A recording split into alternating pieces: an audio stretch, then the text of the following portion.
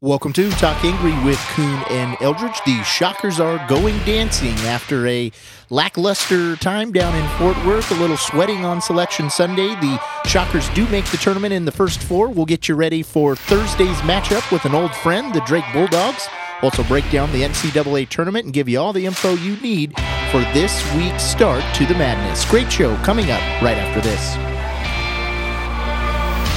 Welcome to the Talk Angry Podcast, your destination for Wichita State Shocker basketball. Join us every episode from the Forge Audio Production Studio as we dive into game recaps, analysis, and interviews. And now, here are your hosts, Dustin Kuhn and Taylor Eldridge. Welcome back to Talk Angry with Kuhn and Eldridge. I was hoping a change of venue from St. Louis down to Fort Worth would give the Shockers a little different vibe in the conference tournament, but that certainly didn't happen. A 68-67 win over USF, where they only are leading for a little over 3 minutes in that contest. Untimely loss to Cincinnati, 60-59 in the semifinals, but they do make the NCAA tournament. First four matchup against the Drake Bulldogs. Taylor, we had been talking with a lot of bracketologists here over these last few weeks, or at least you had, and they said they're probably, had about a 4 to 5 team cushion. We saw Georgetown win the Big East. We saw Oregon State win the Pac-12 and started to sweat a little bit as we got down to the wire there. But the Shockers are in. Second appearance in the first four. Last time was in 2016. Your thoughts on the selection show and the bracket and kind of where things sit with this team here? Yeah, it was such a nerve-wracking 24 hours, and I thought, kudos to CBS for getting right to it. It was kind of just, sudden, and then obviously Wichita State's in the first bracket, so you didn't have to wait long, and for them, going in, they felt like, publicly they were, confident because they felt like the regular season championship was going to be enough. That was going to be a big chip, in their corner. But behind the scenes, I know those guys were nervous. They were sweaty. Whenever you leave it up to the NCAA selection committee, just because, it's such a unknown, it's going to be nerve wracking. So I think that's and I'm sure a lot of fans have seen that video by now that Wichita State posted on their Twitter. Just such a genuine reaction of, because there was some tension there in that room. So for them to react, even, Isaac Brown, I'd be the calmest dude, of all time. Even he was jumping around. You probably missed him in the video because he looked like one of the players just jumping around and freaking out like that. So, you could just tell by their reaction that, that was a huge release for them.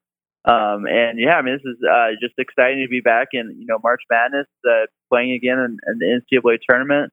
They played in the last eight of the last 9 now. This is, to get back to dancing, this is what Isaac Brown wanted to do. This is his vision for the program moving forward. So to be able to get it done in year one, we've talked a lot, on podcasts this whole year about, this improbable march to the NCAA tournament. So don't have to go too deep in that, but yeah, just all those emotions built up from this improbable run, and just, what a storybook ending. And now it's like, I feel like for a lot of fans, it's like they're just happy to be here. This is exciting just to be back in the NCAA tournament. Whatever happens after this, golden. Obviously, the players feel a little bit differently. They want to win. They want to make a run. They feel like they can make a run. And we'll I'm sure we'll get to that later in the show, just breaking down the matchups. But just overall, just really exciting for Wichita State fans, and to be dancing again. It feels good just to be back, just to have an NCAA tournament again that we can look forward to. It sure does. You mentioned Wichita State's been in 8 out of the last 9. It's their 16th appearance of all time, but no one on this current roster has NCAA tournament experience outside of the 2 senior walk-ons, Bryson Bush and Jacob Hers. They were on that team that went out to San Diego and lost to Marshall. But other than that, no one will have NCAA tournament experience, and so it's got to be an exciting time for the entire roster. Yeah. Like you said, no scholarship players has ever been to the big dance. All these guys have just been hearing about it. Dexter Dennis mentioned it on our call on Sunday night that, he's been in the program for 3 years now. he's been hearing about those NCAA tournament runs from the Ron Baker, Fred VanVleet era, the Landry team 4 years ago, like you mentioned, in San Diego. And they've been hearing about these NCAA tournaments for a long time. So to finally be a part of them really meant a lot, especially for the guys that are coming back from last year's team. They had so much adversity. Guys like, Dexter Dennis and Mo Udeze, Isaiah Poorbear Chandler, guys like that could have left, Trey Wade. And then you have someone like Alterique Gilbert, such a good story there too. Has never played in a postseason game in his life before this last weekend in the AAC tournament. Just a lot of fluke injuries, just weird stuff. Obviously the pandemic last year. So for him to finally get a chance, his fifth year in college, that's pretty special. You could tell that really meant a lot to Alterique. So just a lot of feel good stories all the way around. And and then they're gonna obviously want to make the most of it this week. We'll get to the bracket here in just a little bit, but I do think the opportunity is there for them. You have the first matchup with Drake, but then that 6-11 matchup, we've seen them have success there in the past. The 2016 team was able to take down 6-seeded Arizona, and then another, maybe old friend possibility in playing the winner of Kansas and Eastern Washington. So we'll get to that just in a second. You talked about a lot of feel-good stories. I will say Fort Worth was not necessarily one of them. We saw a 1-point win over USF and then a loss in the semifinals to Cincinnati. Big picture, I don't feel like the team really ever got into a rhythm in either of these games. They didn't really seem to have an ability to get the ball down low to Morris Udeze. A lot of passing around the perimeter. Tyson Etienne has 20 points in the first game, but then Alterique Gilbert in the second game, he scores 14 points, but it's on 16 shots. So just maybe talk about both games in general, just really never really able to get going down there in Texas. Yeah, like you said, it was rough going, especially for the offense in both of those games. That first game, it was kind of a miracle. It felt like a miracle when they won because it just felt like they were in a hole the whole game. And, I went back after and, that's basically what happened. They trailed for 35 minutes in that game, which was season high for that game that ended in a WSU win. WSU only led for just a little more than 3 minutes. As you remember, they made that nice run at the near the end of the first half, and you felt like, okay, now they're turning it on. That was probably the best they looked all weekend was, during that first half run. It's like, okay, here they go. They're gonna, put their foot, stomp them out.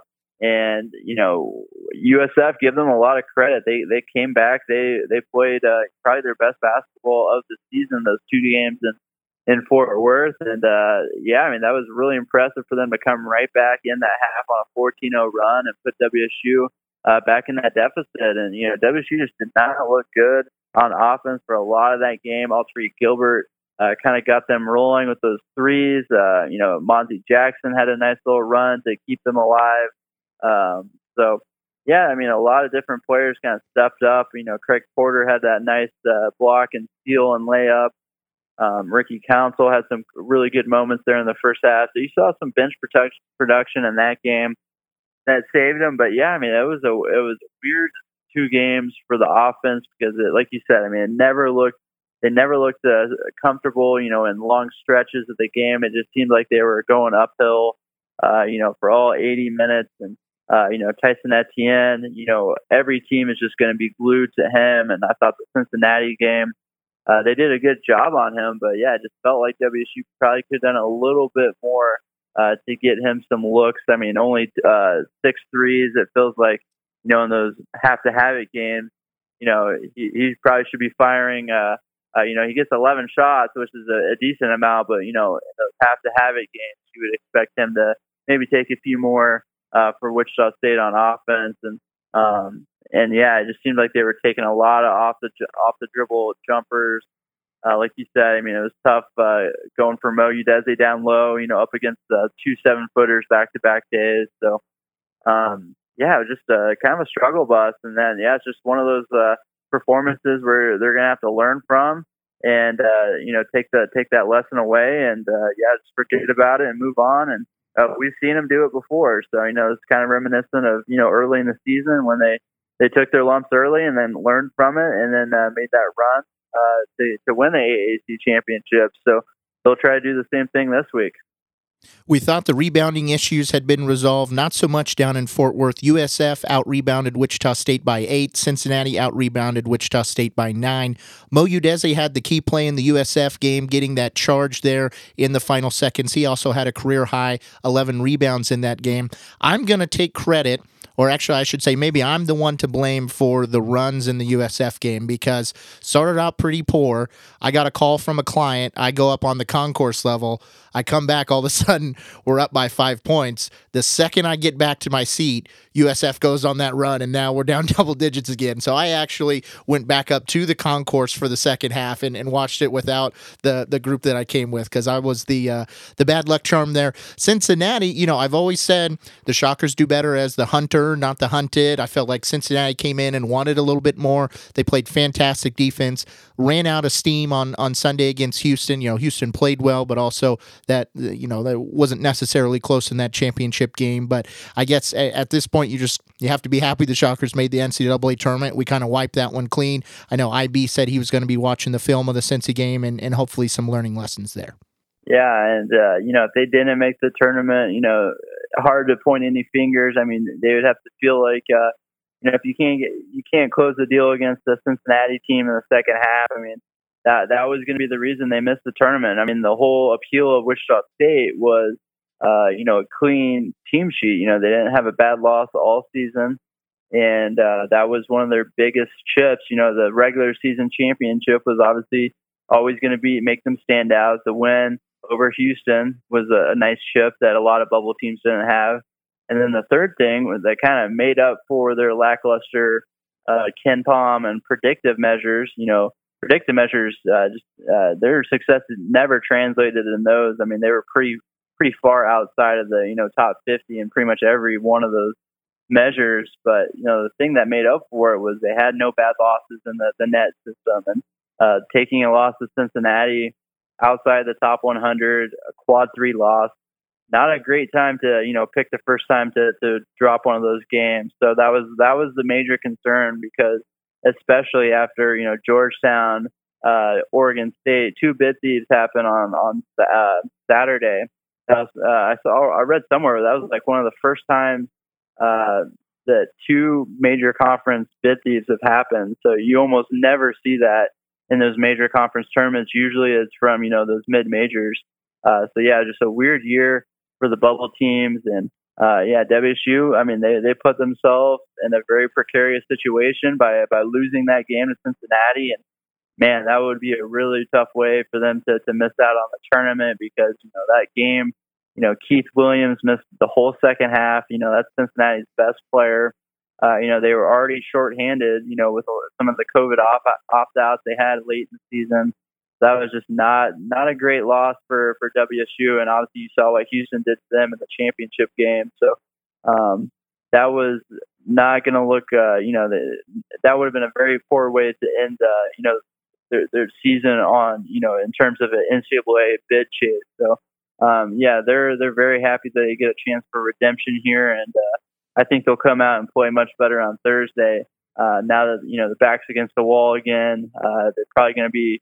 I actually saw on the betting lines they open up as a favorite, but I think a lot of people are going to be, slamming Drake just because their predictive measures, KenPom and stuff like that, are much better than WSU. So I would expect that line to go down to maybe a pick 'em by Thursday, but we'll see. So I think they just have that underdog mentality about them, backs against the wall. I think that's going to bring out the best in this WSU team. Going back to this team making 8 out of the last 9 NCAA tournaments, they've always struggled in the conference tournament for whatever reason, but in the NCAA tournament have had success because obviously those are quick turnarounds, quick scouts, and those programs aren't necessarily familiar with their sets and different things going on. Now, it hasn't been so long ago that Drake was playing Wichita State, but hopefully that will help them this week. Just one stat finally on the Cincinnati game, both teams shot 40% from the field. They made made 22 field goals out of 55 attempts. What it came down to, in my opinion, Wichita State was 6 for 12, 50% from the free throw line. You just make a few extra of those free throws, and the game looks completely different. Now, they are, used to playing in close games, which I think will also help this week. They're 10-2 in two-possession games this season, and all of their games against D1 competition outside of 3 have been decided by 10 points or less. So as it tightens up here at the end of the season, and it's a must-have. Hopefully, those late-game possession experiences will come through for the Shockers. Let's talk about the Drake Bulldogs, who they'll play in the first 4 on Thursday. Game tips at 5:27 on Thursday p.m. Central Standard Time will be broadcast on TBS. Bulldogs are 25-4 on the year, 15-3. KenPom ranked number 53. They lost to Loyola by 10 in the Arch Madness semifinal. You had an article that came out yesterday. You had a lot of content getting pumped out yesterday at Kansas.com, but you had 5 things kind of quickly on the Drake Bulldogs. Give me your thoughts, big picture, but also talk a little bit. They're dealing with some injuries. Yeah, they're not the same team that started the season 18-0. They lost one of their best players to injury. Roman Penn, senior guard for them. He's really steady point guard, averaged almost 6 assists a game. He will not play. And then another one of their players, another senior forward, Shaquan Hemphill, he's also questionable for this week. He's going to be day-to-day. I think from what I've been hearing, he's trending in the right direction. They think he's going to be available, but he missed the end of the season. Real nice. He's actually their leading scorer, 14 points, 6 rebounds. So that'd be a big addition for them. But basically, once Penn went down, they basically promoted their 6th man, Joseph Yesufu, and he has just gone into Super Saiyan mode. I mean, he's averaging like 24 points in his last 7 games, and he's just been a handful for all these teams, especially. I mean, Evansville went 36 and then 32 against them. So he has just been, shooting lights out, finishing at the rim, getting to the foul line. He's going to be a really, really tough guard for WSU to handle. I'm going to be interested to see what they do with him. He's a 6-foot guard, pretty shifty. So is that a Dexter Dennis assignment or just due to height? I mean, is it someone you put, Alterique Gilbert on? I'm going to be curious to see what they do with him. Maybe Dexter's length can bother him. But yeah, I mean, this is a good, solid, offense. They share the ball. They never turn the ball over. They get good shots. It's an interesting offense because they almost never shoot 3-pointers. They're 303rd in the country in 3-point rate. They're good 3-point shooters. They make over 36% for the game as a team. So they can hit the 3 ball, but they don't like, that's not their first preference. And they're even better at making 2-pointers. So they're very good at getting to the rim, getting good shots inside the arc. And that's going to be where, the emphasis is for WSU's defense is, inside the arc, making sure you can defend the rim. WSU doesn't have, the traditional shot blocker, rim protector type like Jaime Echenique was last year. So that's going to be a challenge. Drake has a big dude inside, 6'10", 275. So Mo Udeze is going to be up, against a pretty big size disadvantage. Other than that, though, they're pretty small, so it's not like Trey Wade should be able to match up pretty well.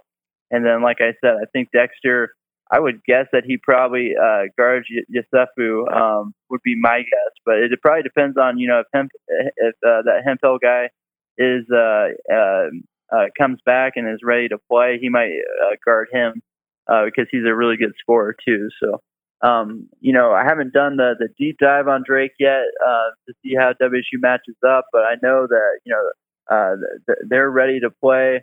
I think the fans love this matchup, playing at Old Missouri Valley rival. So, just looking at the advanced metrics, I can tell you, Drake's defense is pretty, run-of-the-mill for a March Madness team, probably slightly below. So it's not like WSU's going up against, elite defense or really good defenses that they saw in the Americans. So I think you can expect a different style of game, maybe a little more offense. Hopefully no more, 60-59 slugfest like we saw against Cincinnati. So I think you can expect a kind of up tempo, maybe something like that Ole Miss game. Something first one to 80 might win, something like that. And I think it's going to be a fun game to watch. And I think Tyson Etienne, you have the feeling that he's due for kind of like one of those explosions. So obviously WSU is going to be hoping that comes on Thursday. The Bulldogs score 77.4 points per game. They allow 64.7. They shoot at 49.4% from the field, 37% from three, as you mentioned, 71% from the free throw line. They're +5 in rebounding margin. They average 7 steals and 3 blocks per game. Wichita State's played Drake more than any team in program history. They have a 104-47 record against the Bulldogs. Let's discuss the elephant in the room. We have to win this game. You left the Valley. You said we're too good for your little small town conference. We cannot lose this game. Just like if we went and played, Creighton, or when we play KU and everything else, and you're on the other side of it. But simply put, we're going to have a lot of egg on our face if we lose this game on Thursday. So that's all the analysis you need right there is win this. For all those Wichita State fans that have been talking trash, saying, I don't want to go to Terre Haute anymore. I don't want to go to Des Moines anymore. I want to be in a big boy league. So we got to put our big boy pants on and win. Yeah, I think that's a good point, too. And because, I've just seen, some Wichita State fans in my Twitter mention, they've kind of, especially once WSU was kind of on the bubble and they saw that Drake was, on the right side of the cut line, bemoaning the fact that the Missouri Valley was going to get two teams in, the American might not get 2. So a lot of fans are kind of freaking out about that. And like you said, it's just a rivalry that dates back to the Valley. Obviously that's going to get renewed on Thursday. I don't know if it's as much, as intense because Greg Marshall is not here. I feel like a lot of the Valley fans kind of fed off of that. They really liked that rivalry with Greg, and he did his part in kind of stirring the pot and kind of making WSU the bad guy. And IB is just not that way. He's complete opposite. I asked him about did he care if it was Drake? Does that do anything just because it was rivalry a couple of years ago? And he's like, I'm just happy to be here. I'm just happy to be playing in the NCAA tournament. We could have been playing anybody. I'd be this excited. So. I think Greg probably would have had a different answer there. I think he would have maybe relished playing a team from the Valley. So maybe not as intense, but like you said, I think for WSU fans, this is one they feel like they have to win because, like you said, bragging rights are definitely on the line here. Well, also, Drake used to be garbage. Like, if we look at the last 10, 15 years, when we're looking at these NCAA tournament predictions, it's, Drake? Are we sure they got the right team in there? Like, that was the little brother we used to go beat up on the time, and now little brother's grown up a little bit, apparently. So we cannot lose this game. This is their third best season in school history. So I think they had a Elite 8 team, I believe, is what I saw. And then the championship team back in 2008. And then this is basically the third best team. So, this is pretty rare for them. And they're obviously going to be looking to capitalize on one of the best teams in school history. So, they got a lot of eggs in their basket, too, for this one. Yeah, that's true. I hear everything you're saying. I see what the metrics say, but it's just simple. Just win this game. All right? Just make sure it happens. It could have been worse. You look at the other first 4 game, Michigan State and UCLA. Now, I wouldn't be intimidated by UCLA, but Michigan State's beat 3 of the number 1 seeds, right? So it's pretty you got Nick insane over there on UCLA too. So that would have been fun too. Another Mick Cronin sighting. Mm-hmm. Absolutely. Now, if we look back to 2016, the only other time the Shockers were in the first 4, you took down Vanderbilt right out of the gate. Then they beat Arizona. That's the Sean Miller sweat game. And then they ran out of juice against Miami in that third game. But call me crazy. I think the bracket, looks pretty good for them as well if they're able to get past Drake. You'd go on and you'd play a USC team that was 22-7 on the year, 15-5. KenPom ranked number 14, but I don't know what it is. Maybe it's because they're always playing late at night out on the West Coast. But Pac-12 teams do not scare me, and I think this would be a game that you could see another upset in, and Wichita State advancing even further. USC is a pretty scary matchup for WSU. They got the NBA lottery pick, and I know they've seen Cade Cunningham before, but Evan Mobley is a different dude. I mean, he's a 7-footer who can do it all, and I would I would be very interested to see if who WSU would put on him, because he can do some pretty special things. Can even step out and shoot a three occasionally, and then obviously his brother too. So they go 7 foot 6'10". They're a huge team.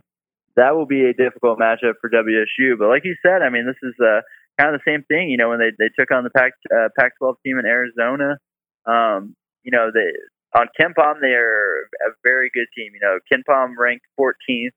They have the number 30th offense, number 19th defense. So, you know, according to KenPom, this is a pretty underseeded USC team. You know, they should probably be, you know, a seed line or two higher. So that's going to be a tough matchup for WSU. But I think I remember that run last year. I always hear about, you know, the first 4 teams. You know, just, they're battling fatigue and, you know, the travel, and you know, it's just such an uphill battle for them to make a deep run because, you know, they had to play that first game. I think an interesting change in this tournament, obviously, you know, they're all playing in the Indianapolis area, so the travel is not going to be, you know, really a factor. They're going to play West Lafayette on Thursday and then probably back in downtown, or they will play in downtown Indianapolis if they win and play on Saturday. So that's only an hour away. They come back to their hotel after that game. You don't have to worry about travel. I think that's a huge part of, you know, there's the mental wear and tear. And when you make those deep runs like that in the first 4, because I remember how crazy that travel was for WSU last time they were in the first 4 games. So that's a little reason to hope too for WSU, is that the travel element is now eliminated. So I think it's easier to see, you know, a first 4 team make a run like that. The game on Saturday, if they make it, would tip off at 3:30 p.m. on TNT. It is interesting to point out that it'll be in a different venue. A lot of people have thought, you know, if you're a first 4 team, you get used to the rims, you get used to kind of the backdrop, but it will be in a different venue, but still not the travel issues that you would have had in the past. And, you know, this is another opportunity for, you know, Wichita State to kind of go out and earn some respect. USC's coach, Andy Enfield, they asked him, do you know anything about Wichita State or Drake? And he said, I think Wichita's in Kansas. I think Drake's in Iowa, but that's about all I know about him. So, you know, after making Hollywood. 8 out of 9 tournaments, you should have known what you should know about us, okay? And plus, you got the big name, you got the USC on the front. Like, let's go, prove them wrong. Yeah, and you can guarantee that WSU players will hear that. I think Lou Godino is the master at digging up quotes like that, finding you know, bulletin board material. I know he's done this a couple of times during this year alone, where he kind of turns. I mean, I don't think he was, you know, Andy Enfield was trying to disrespect WSU or anything like that. But I think you can turn that quote into bulletin board material and something to, you know, fire up your guys on. So I bet the WSU coaches will be all over that. You know, they listen to these coaches shows. They look for any kind of nugget, any kind of quote, anything like that, where the other team is anything they could even spin into disrespect, you know, behind closed doors. So you can, I'm sure they will hear about that and they'll have plenty of motivation if that matchup happens. But obviously, you got to get past Drake first. They're a really good team. So WSU, they're going to be focused on that game, and they have their hands full in that matchup. USC almost lost in the first round of the Pac-12 tournament. They had a double overtime game with Utah. They ended up losing 72-70 in the Pac-12 semifinals to Colorado. So I don't know. Maybe I haven't seen enough of them play this year. Maybe I was just watching, you know, Oregon State kind of run through the Pac-12 tourney there. But I think they'd have a shot. The Trojans score 74.8 points per game, allow 65.1, shoot at 46% from the field, 34% from 3, and 64% from the free throw line. So hack those boys and send them to the free throw line. I think we'll be okay. They're also a top 10 offensive rebounding team too. So, you know, obviously with WSU's problems, defensive rebounding, that would be a major concern, especially, you know, when you got 7 foot, 6'10" brothers, you know, going after every offensive glass. That would be a huge challenge for WSU. But obviously, you know, if they win that first game, they're going to have some confidence and, you know, have some good feelings going into that game. So we saw them do it against Houston.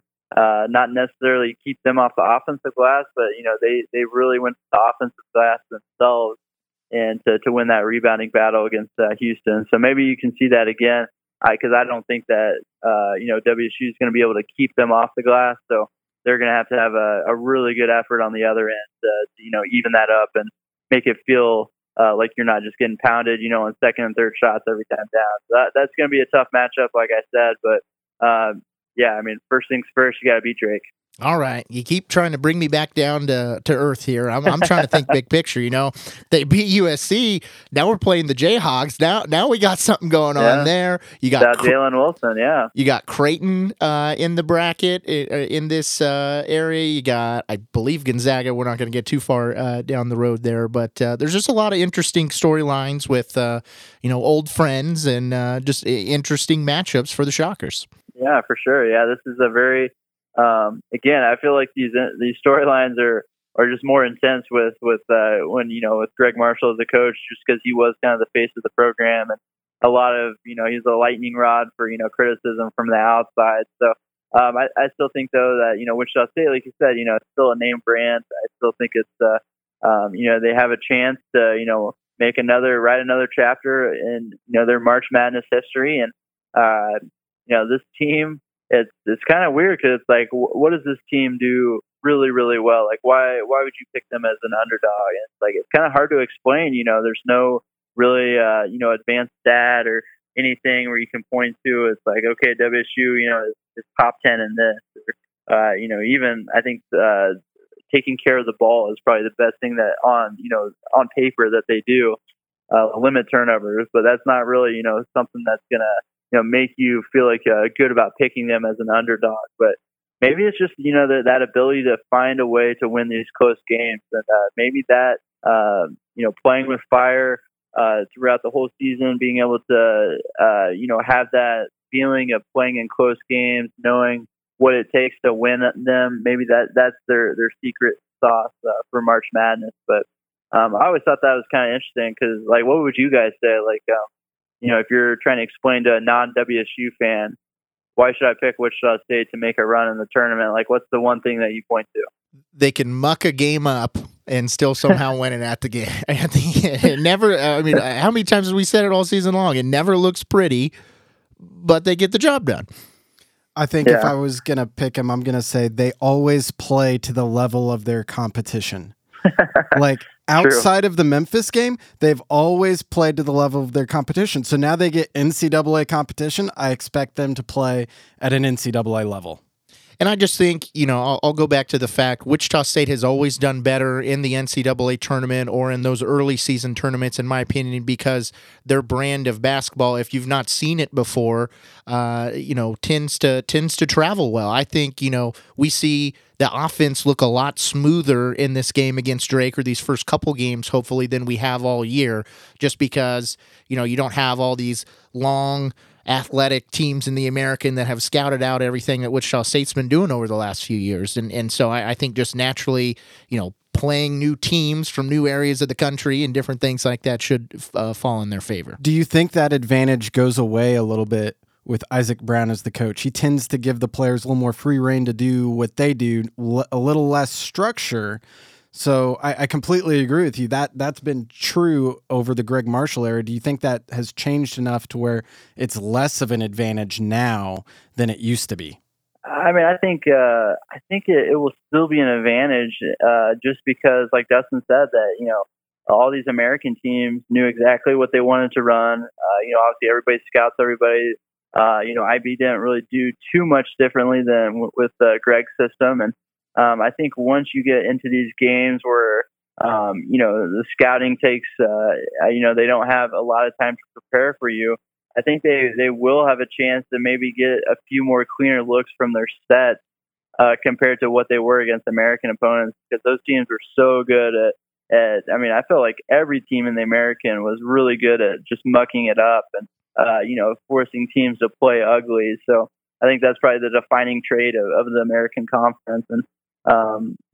I think Dustin had a good point too about, that they're used to winning when they're not shooting well. And I think that's a huge quality, a very good trait in a team is that, a team like Drake, this is a team that ranks top 30 in the country in effective field goal percentage. They're used to shooting the ball well. They probably haven't won I haven't looked at like I said, the deep dive, but I'm guessing they have not won too many games where they haven't had a good shooting night, or those nights where they're just can't make aren't shooting well from inside the arc, not finding any threes on the outside. I would probably say that they're not used to playing games like that. So WSU might have an advantage there if they are able to play good enough defense to muck it up, to get that game in the 60s. But like I said, I think both offenses are going to play well in this game. I think it's going to be more like that Ole Miss game where it's pretty free flowing. You're going to see both teams going back and forth with it. And I wouldn't be surprised to see a game in the high 70s, maybe reach even the 80s. So I would enjoy watching a game like that a lot more than some of these last games where WSU is going 5-6 minutes without a field goal, and it's been pretty brutal on offense the last couple of games. But I just have a feeling that things are going to open up a lot more in this first 4 game. Drake's defense isn't anything to be scared of. 120th on KenPom. They don't really do anything especially well according to the numbers. So I think WSU, this is going to be a game where their offense can get going. And to answer your question, I do think they will be able to run more sets to get good clean shots compared to what we've seen the last 2 games. We had the play angry era. Maybe this is the play ugly era, and just muck it up against these guys. If I was sitting down with IB and giving him a pointer, which he doesn't give a damn what I have to say, but if I was sitting down, you're Coach Kuhn. My request would be we need to dictate the game to Drake. Use that athleticism. Put on some press early in the game. Put on some pressure.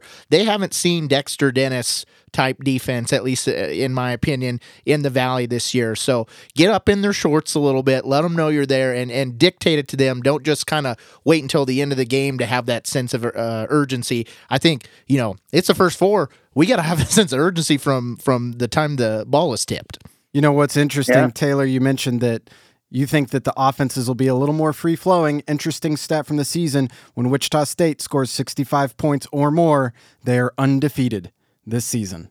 So if there's a high-scoring game, I like Wichita State's shot. Yeah, Coach Kuhn, you're 1-0, right? Oh, that's true. I beat Old Miss last year. Now, Coach IB beat Old Miss this year. So we're even. Yeah, you know a thing or two about coaching basketball at a high level. Exactly. Now, the other thing that's important to point out, Joe Lunardi had 67 of 68 teams right in his bracket. The one that he missed, the Wichita State Shockers. So I think this, this storybook season is not quite over just yet. Final point on the Drake game, Taylor. Wichita State wins if. I think they win if, they shoot well from the outside. I think if they hit 10 threes, I think, which they had been doing, they had actually been shooting the ball really, really well going into the conference tournament. Let me look. So, and they actually hit 10 against USF that first game, and then they shot well against Cincinnati, actually, too. They shot 41%.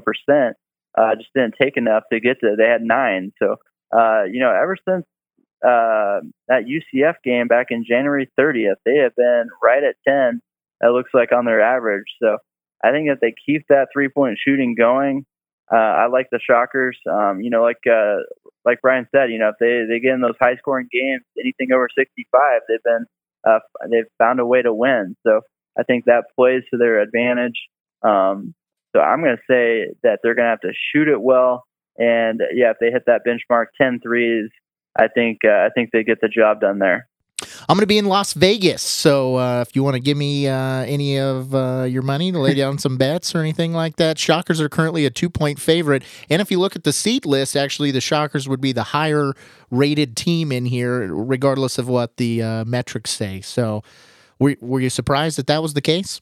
I was. I felt like just talking to Rocco Miller is kind of my go-to bracketologist. I met him a couple of years ago at a Wichita State game, and we've formed a nice friendship. Just talking college basketball, and he runs his own bracketology site, the Bracketeer.org, and so I just keep in communication with him, and we weren't even talking about Louisville because we felt like they were in.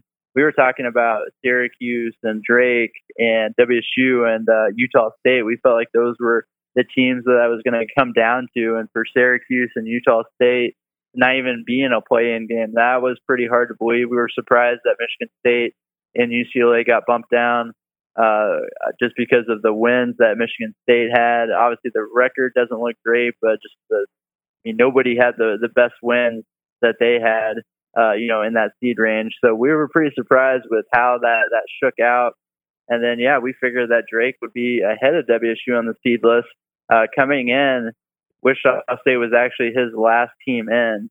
So he had, he had them in that first 4 game, but he thought that Drake was going to be right above them, and he thought it was going to come down to Wichita State and Syracuse. And he thought WSU had a better resume than Syracuse. So that was pretty surprising to see them make it that far up the cut line. And then, like we said, Louisville was a huge surprise. So for them not to make it. But I was a little surprised, and I was surprised that WSU opened as a 2-point favorite, just because the Vegas line usually mirrors the KenPom metrics. And, if you look at KenPom, Drake opens up as a 2-point favorite. Obviously, I don't know if I don't think that factors in the Penn injury. And obviously Hemphill is going to be, a day-to-day thing. So that's going to swing the line. I wouldn't think that would be a 4-point swing though. I would have guessed that this would have been a pick'em game. It just seems like a pick'em game to me, where Wichita State and Drake are pretty. Obviously Drake has a little bit better predictive measures, but WSU's coming in playing really well, whereas Drake is they've lost 4 games, and since February they've dealt with some injuries, so they're a little bit more of a question mark. But it felt like a pick'em game to me, so I'm honestly surprised that WSU is getting 2 points. So I think that line gets bet down to closer to pick'em by Thursday, like I said. But if you like the Shockers, I would just go money line. If you like them, we've seen it time and time again. This game is probably going to be close. It's probably going to come down to that last possession. So they might not even cover 2 points, because it might be another 1-point game. So knowing them, they're just a magnet for close games. It doesn't matter if they're up 10, they find a way to make it close. If they're down 10, they're going to rally and make it close again. So I don't even know if 2 points is safe. I would just do the money line if you're going to bet WSU. So with the Hemphill injury, I know he had surgery on his foot like 3 or 4 weeks ago.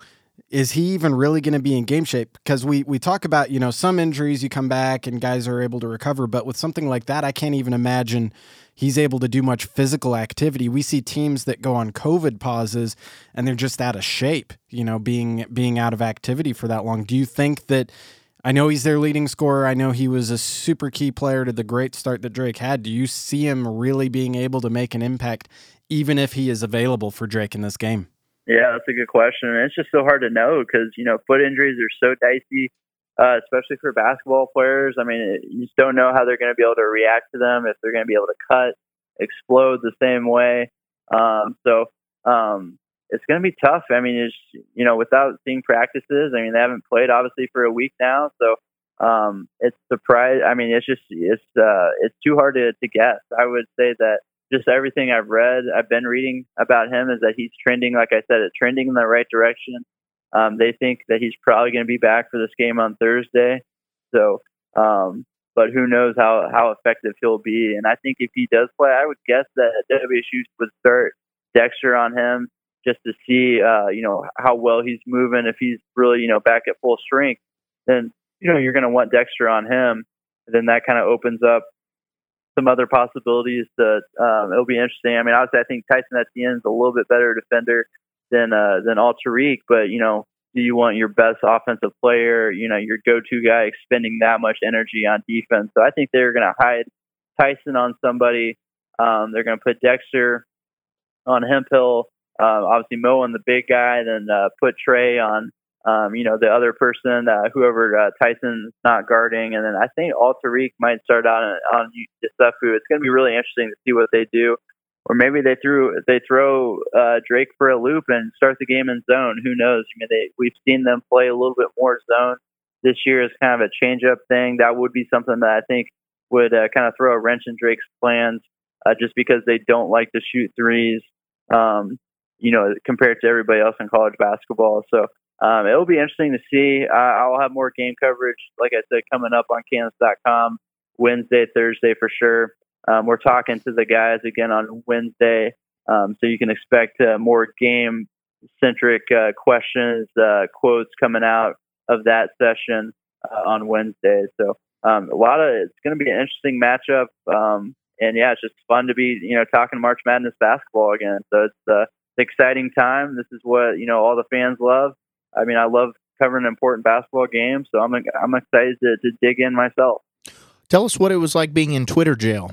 Oh, it was miserable. It was terrible. That's the last time I ever tweet about Memphis. I saw a news article, right? Memphis, if anybody tweeted the word Memphis, they got put in Twitter jail or something like that. Well, unless you were verified, yeah. So verified account's good. And just another, another reason why I should be verified. So get at me, Twitter. Yeah, where's the blue check mark? Come on, man. I know. But yeah, I mean, it was just like unreal. I've been on Twitter since I think 2010. I don't think I've ever heard of a glitch like that where a word was getting people banned, and then like of all days for it to happen. And even if it happened on like Sunday morning, it wouldn't have been a big deal. But it happened in that 5-hour time frame of March Madness selection Sunday. So just terrible timing. I was pretty frustrated by it, but I was able to get back on. I think it was like an hour after the selection show, so I was able to tweet later that night. But yeah, it was pretty disappointing because I actually was telling people my prediction was WSU versus Drake in the first 4. So I have the receipts if anybody would like them. But I was going to tweet that out before the selection show. I was going to look like a genius. And Nostradamus right here. And yeah, now Twitter put me in jail. So it was pretty. I was driving back from Fort Worth too, and I was like so confused about when I got the email that my account had been shut down, and I was like, what did I tweet? Like I had to go back and check to make sure I didn't like misspell something or put like a curse word or something. I was like, I just tweeted a quote from Mike Oresco. For people who don't know, I just tweeted a quote saying Oresco explaining why Wichita State and Memphis didn't get an important game schedule later in the season. That was another thing too, that his it was kind of a little bit of a not a very satisfactory answer for fans, where he just said it was a competitive equity problem for why Wichita State and Memphis did not get those important games added to the end of the schedule, and that kind of what I heard was that Memphis was supposed to come here the last week of the regular season. They were supposed to play in Wichita on that Thursday. And then when the conference flipped the Memphis game from when they were supposed to play Houston in Memphis, they flipped that to now Memphis had to go to Houston on the last day of the regular season. And then, Memphis freaks out and says, hey, we're not going back-to-back on the road. We're not going to Wichita and Houston, to end the regular season. So that got thrown. I think that's why that game did not happen. So that just threw a wrench in everybody's plans, and that's obviously a tough ask for Memphis. When they're trying to play their way into the NCAA tournament, and then you schedule 2 really, really difficult road games back to back. Obviously they would want some time to prepare for both of those games, and I guess they felt like that it wasn't a great fit for them. So it was kind of interesting to hear Oresco kind of talk around that, and he said. He brought up a quote from LBJ about how he felt like a donkey in a field where when it was hailing, where you just have to stand there and take it. And because I'm sure he was, Houston people were mad at him, Memphis people were mad at him, Wichita people were probably mad at him for not helping them out. So just a tough year. I mean, it's just the coronavirus stuff has just made it really, really tough. And I think the American probably. If you would ask them in a private moment, they probably would have admitted that we probably could have done a little bit more. We could have tried to reschedule maybe a little bit more aggressively in the middle of the season so things didn't, get backed up that much at the end of the season. So, but that's such a tough job for their schedule makers. You just didn't know how the season was going to play out. There's no playbook for how to go about something like this. So it was just such a unique year. So I think you just have to chalk it up to a one-time experience, and hopefully things get back to normal.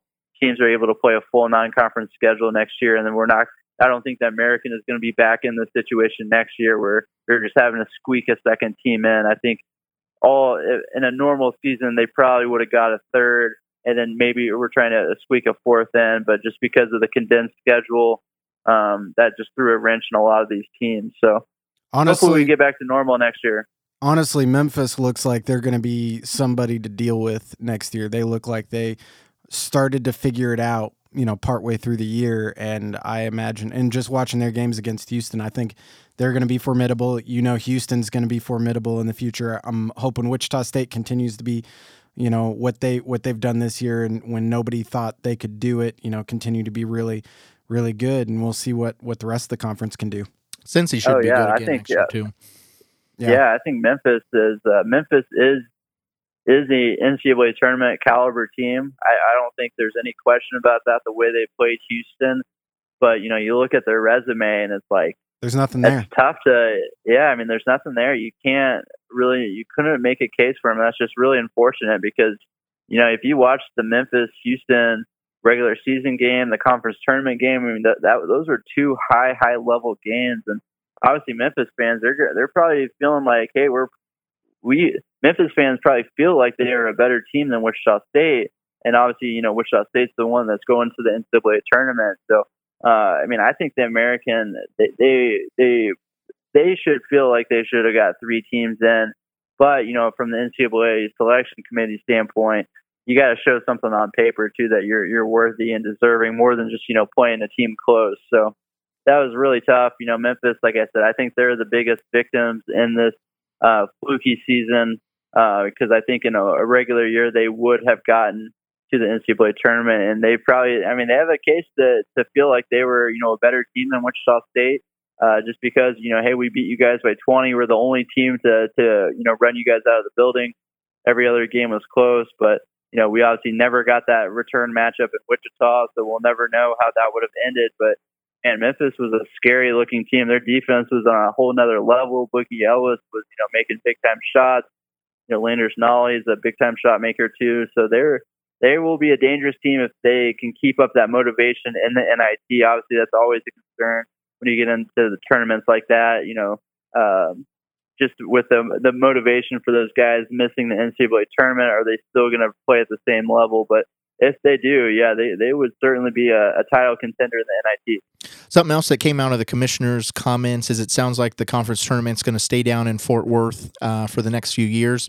I don't know your thoughts, Taylor. I thought Dickies Arena was fantastic. I thought it was a good venue. Oh, yeah. The staff there was so nice. Welcoming you to the arena, thanking you for coming. They made the club level free for people. Usually you have to have like a special pass to go up there, but they told fans after the games, go up there, have a drink, get some food, do whatever you want. And then just Fort Worth as a town, there's not a lot of hotel options real close to the arena, but there's a lot of stuff to do and some good dining and things like that. So I was pretty impressed with the weekend overall. Yeah, it was A+ for sure. I really liked it when it was in Memphis a couple of years ago, just because a huge barbecue fan. They had the Beale Street. The arenas. You walk outside, you're right on Beale Street, so that was pretty cool. But if you're going to have it at a neutral site, Fort Worth is about as good as it gets. And like you said, nothing really close to in terms of hotel right next to the arena, but that's not where you want to be. You want to be in downtown Fort Worth. And I thought there were a lot of really cool hotels at a pretty reasonable price, and you could walk around, and the dining options were just A+. You could find good food around there, just about anywhere you turned. And then, it's less than a 10-minute drive to the arena. So it was a perfect setup. Dickies Arena was incredible. The floor, the huge scoreboard above it, all the amenities. I thought it was really, really cool. So, obviously, once you can have fans in there, I think it's going to be a really fun experience. Obviously, Wichita State's going to always travel well in normal years. So, it's a quick drive or flight down there to Fort Worth. And, I think it's going to be a lot of fun for Wichita State fans in the coming years that missed out on it this year. And, once we get back to normal, I think, it's going to be a lot more fun when, you can have, a couple thousand fans in the stands and make it feel more like, Koch Arena South down there. Buy or sell time, producer Brian. We spent a little bit of time talking about the cut line with the bid stealers coming from major conference tournaments. So I want you to tell me, buy or sell, should Louisville have been included? And if they should have been included, who would you have dropped from the field? So not necessarily if Louisville's in, Wichita State's out, but if you put Louisville in, do you drop Drake? Do you drop Syracuse? If you were the bracket maker for a day, who are you putting in? Is it Louisville or somebody else? So who's on the outside looking in? Taylor, let's start with you. Yeah, I'm putting Louisville in, and I'm taking Syracuse out. Like I said, talking to Rocco, I thought they were just breaking it down the way that he breaks it down. Looking at Drake, Wichita State, Utah State compared to Syracuse, I thought there was not even a comparison. All three of those teams had winning records on the road. Syracuse was 2-7.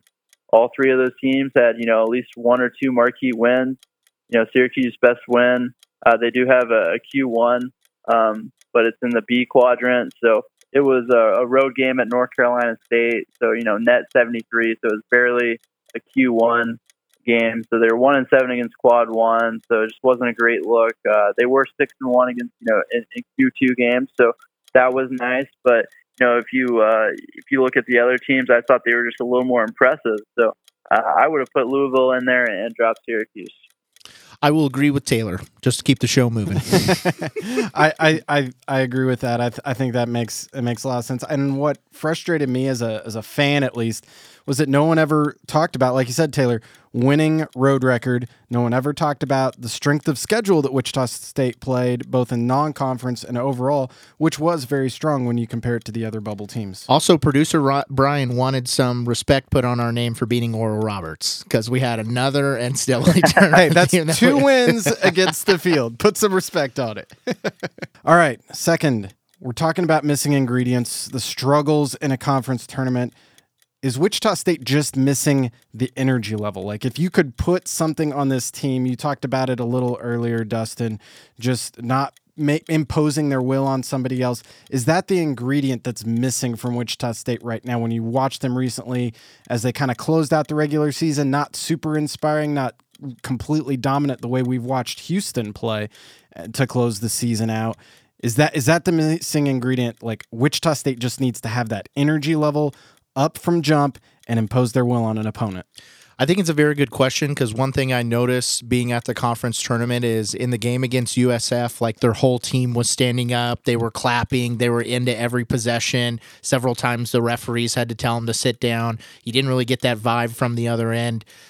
Same thing happened with Cincinnati. Part of that, I think, is Coach IB is just a fairly laid-back guy, and you think guys like Dexter and Tyson and really the whole team is, what I'd feel pretty laid back. But I would still, if I'm adding one thing to this team, it's a big old 7-footer like Echinike last year, because I still think that's our missing piece. You mean like Asbjorn Midgard, who's also going dancing? Easy there. All right, what do you have? It is a good story. That's what, rebounding. I think that's the one thing that this team is missing. I think I was talking to one of the coaches, and they said that they had talked to somebody who knows kind of the formula for KenPom. And if you would make WSU just an average defensive rebounding team, so right now they are 333rd in the country in defensive rebounding. I think there are only 347 teams playing college basketball this season. So one of the worst teams in the country. If you would just make them average, which isn't even really asking a lot, because, this is a team, we're talking about a program who's been top 40 for 18 of the last 19 years or something like that. So if you would just make them average, though, their overall KenPom rating would have been in the 40s.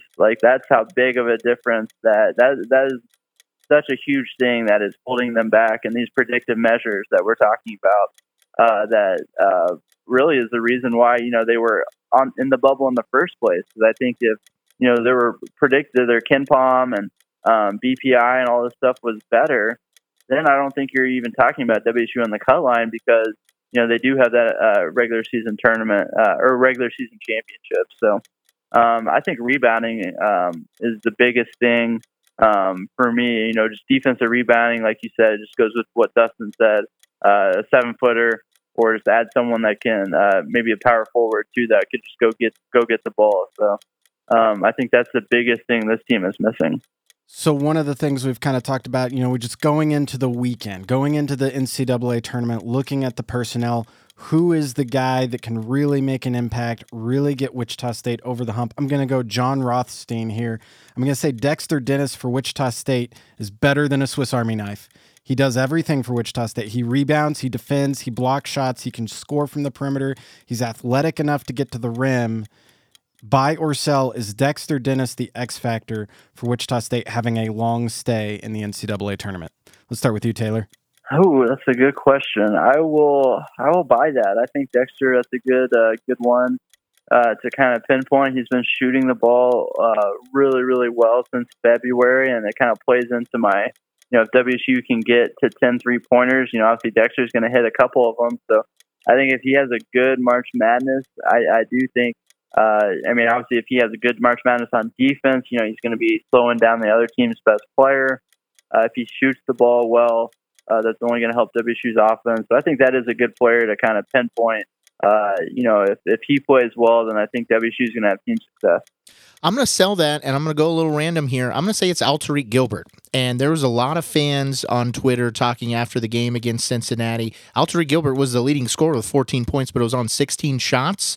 When he plays efficient, when he is more of a pure point guard, when he's distributing the basketball, finding guys' shots, I think the offense looks so much better. Sometimes when it's not looking so good, tend to get a little bogged down, and he kind of has to try and make some hero plays late in the game. So I think the better Alterique plays, the better this team will look. All right, and finally, let's get your assessment. Just overall, Wichita State, buy or sell. They survived the weekend. When we are talking again next week, it's about another Wichita State Shocker game. Well, technically by surviving the weekend, they would just have to beat USC because they wouldn't play KU until Monday. So does that count as surviving the weekend? Because I am very bullish on the Shockers beating USC. Not impressed with the Pac-12. Not impressed with Bill Walton calling games. Not impressed with any of it. I think the Shockers take down the Trojans. Now, Dustin hates everything about the West Coast. And, gun to my head, I think they would have a shot against KU, but I don't know. And also, I'm going to go back to the thing we've been talking about all year. Who knows what will happen with COVID? We're recording this on Monday afternoon. You could have teams drop out. You could have different things happen. And so it'll be interesting to see. But my prediction is, just like in the first four in 2016, they win the first one, they win the second one, not quite so much in the third. Yeah, I'm gonna sell that. I'll be the bad guy here. I think I think USC is just kind of a nice. I think it's a nightmare matchup. I think that's the style of play that gives WSU the most problems is teams that can hurt you on the offensive glass, and going up against an NBA lottery pick that's a 7-footer unicorn kind of guy. That's gonna be a very challenging task for Mo Udeze. So. Yeah, you would like to have a big 7-footer to put up against him, but the way that WSU plays, they're going to be outmatched if they get there. I have a feeling, I do have a good feeling in the Drake game. I think like I said, I haven't done a deep dive, but just looking at kind of a first glance at the KenPom, I do think that WSU is better equipped to win a game if if they're not shooting well. Both teams are still trying to adjust to playing in a new venue like that without very many fans. I think WSU's better equipped to win a game like that. But, it could be a shootout too. They're pretty good, pretty well equipped to winning games, in the 70s where, teams are shooting, under 40%. So, but against USC, I think that's going to be a tall order. So, I think they get one win, but I don't see two. Producer Brian, tell us about the Talk Angry Bracket Challenge. How can our listeners join that? So if you want to put your basketball wits up against Dustin and Taylor and say, I know more about college basketball than these two guys, and I should have a podcast, then you need to get the ESPN Tournament Challenge app. And under the groups, after you fill out a bracket, go look for the Talk Angry Podcast 2021 group. You can submit your bracket in there. We'll kind of keep track over it. You know, maybe throw out some mentions on Twitter as it goes through the entire tournament, and just kind of have some fun. And the password to join is Talk Angry, all lowercase, one word. We've had a lot of listeners already go on and fill out a bracket. We've seen some positive response on ShockerNet, and I'd be interested to see who wins. And we gotta give them something. So, you know, maybe like dinner for two with Taylor and Dustin, or you can come on the show. Make sure it's something romantic if you're going to do that. You can do candlelit dinner with me and Dustin. A buy or sell segment. We'll have plenty of dinner rolls there for Taylor. So yeah, I think that sounds like a nice time. Texas Roadhouse. Yeah, absolutely. So, all right, Taylor, what's coming up this week at Kansas.com? Yeah, we'll have plenty of tournament coverage. I actually talked to, got a big story coming up on, I believe it'll be Thursday morning. It'll be coming out with Altery Gilbert, Dexter Dennis. I spoke to both of those guys about their mental health journey. And, obviously Dexter took some time away last year, and then Altery had his his own, journey up at UConn. So both of those guys were very good, great.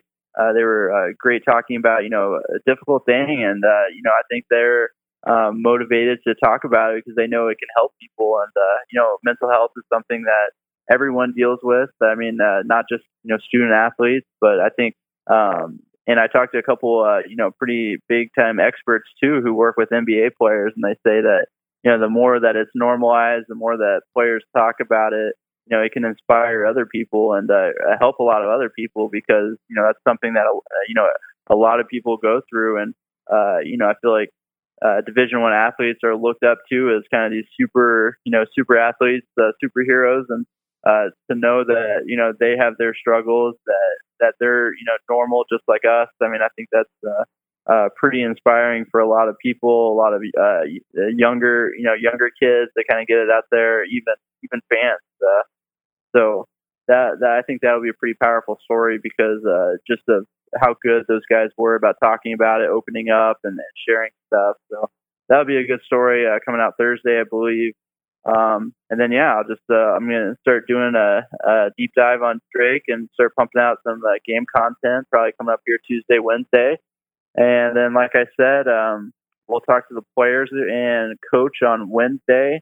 I think that's going to be the only one we get before Thursday's game. And then I'll be there in Lafayette on Wednesday night. So I'll be at the game on Thursday and have plenty of coverage. And I don't know how, I'm probably going to be sitting up in the rafters at Purdue, but I'll be there. So just follow me on Twitter. Hopefully I can stay out of Twitter jail, and I'll have a lot of updates on there too. And it sounds like the Shockers have already sold out of their allotment of tickets, so we should have some Shocker fans there as well.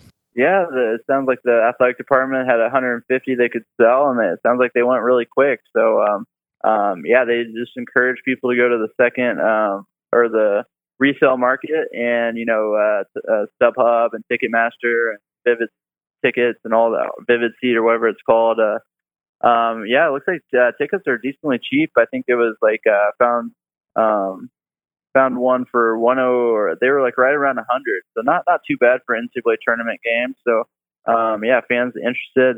That's where WSU ticket office told me to direct people, was just tell them to look on the resale market now. And Shocker Baseball is going to have the first ever event at the new Riverfront Stadium that was announced today. Yeah, that's they're going to open up the new stadium. That's exciting for baseball fans in Wichita. I know a lot of people in Wichita have been looking forward to getting that open. Being able to enjoy that experience downtown along the river, and obviously Wichita's put a lot of money into building that place up. And I think it'll be exciting for fans to be able to get out there and enjoy. I think it's an afternoon game on in April, so. 2 p.m. game against Houston. So that'll be exciting for WSU fans, and I think that we'll see a couple, just Wichita baseball fans too come out and enjoy and open up that $90 million stadium. So I think that's exciting for a lot of people down there.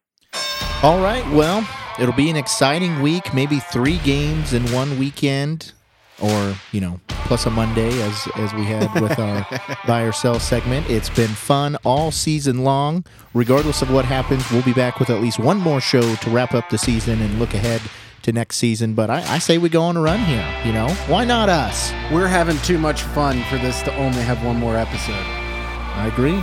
Taylor, what should our listeners do? Got to rate us 5 stars. This show is part of the ICT Podcast Network. For more information, visit ictpod.net.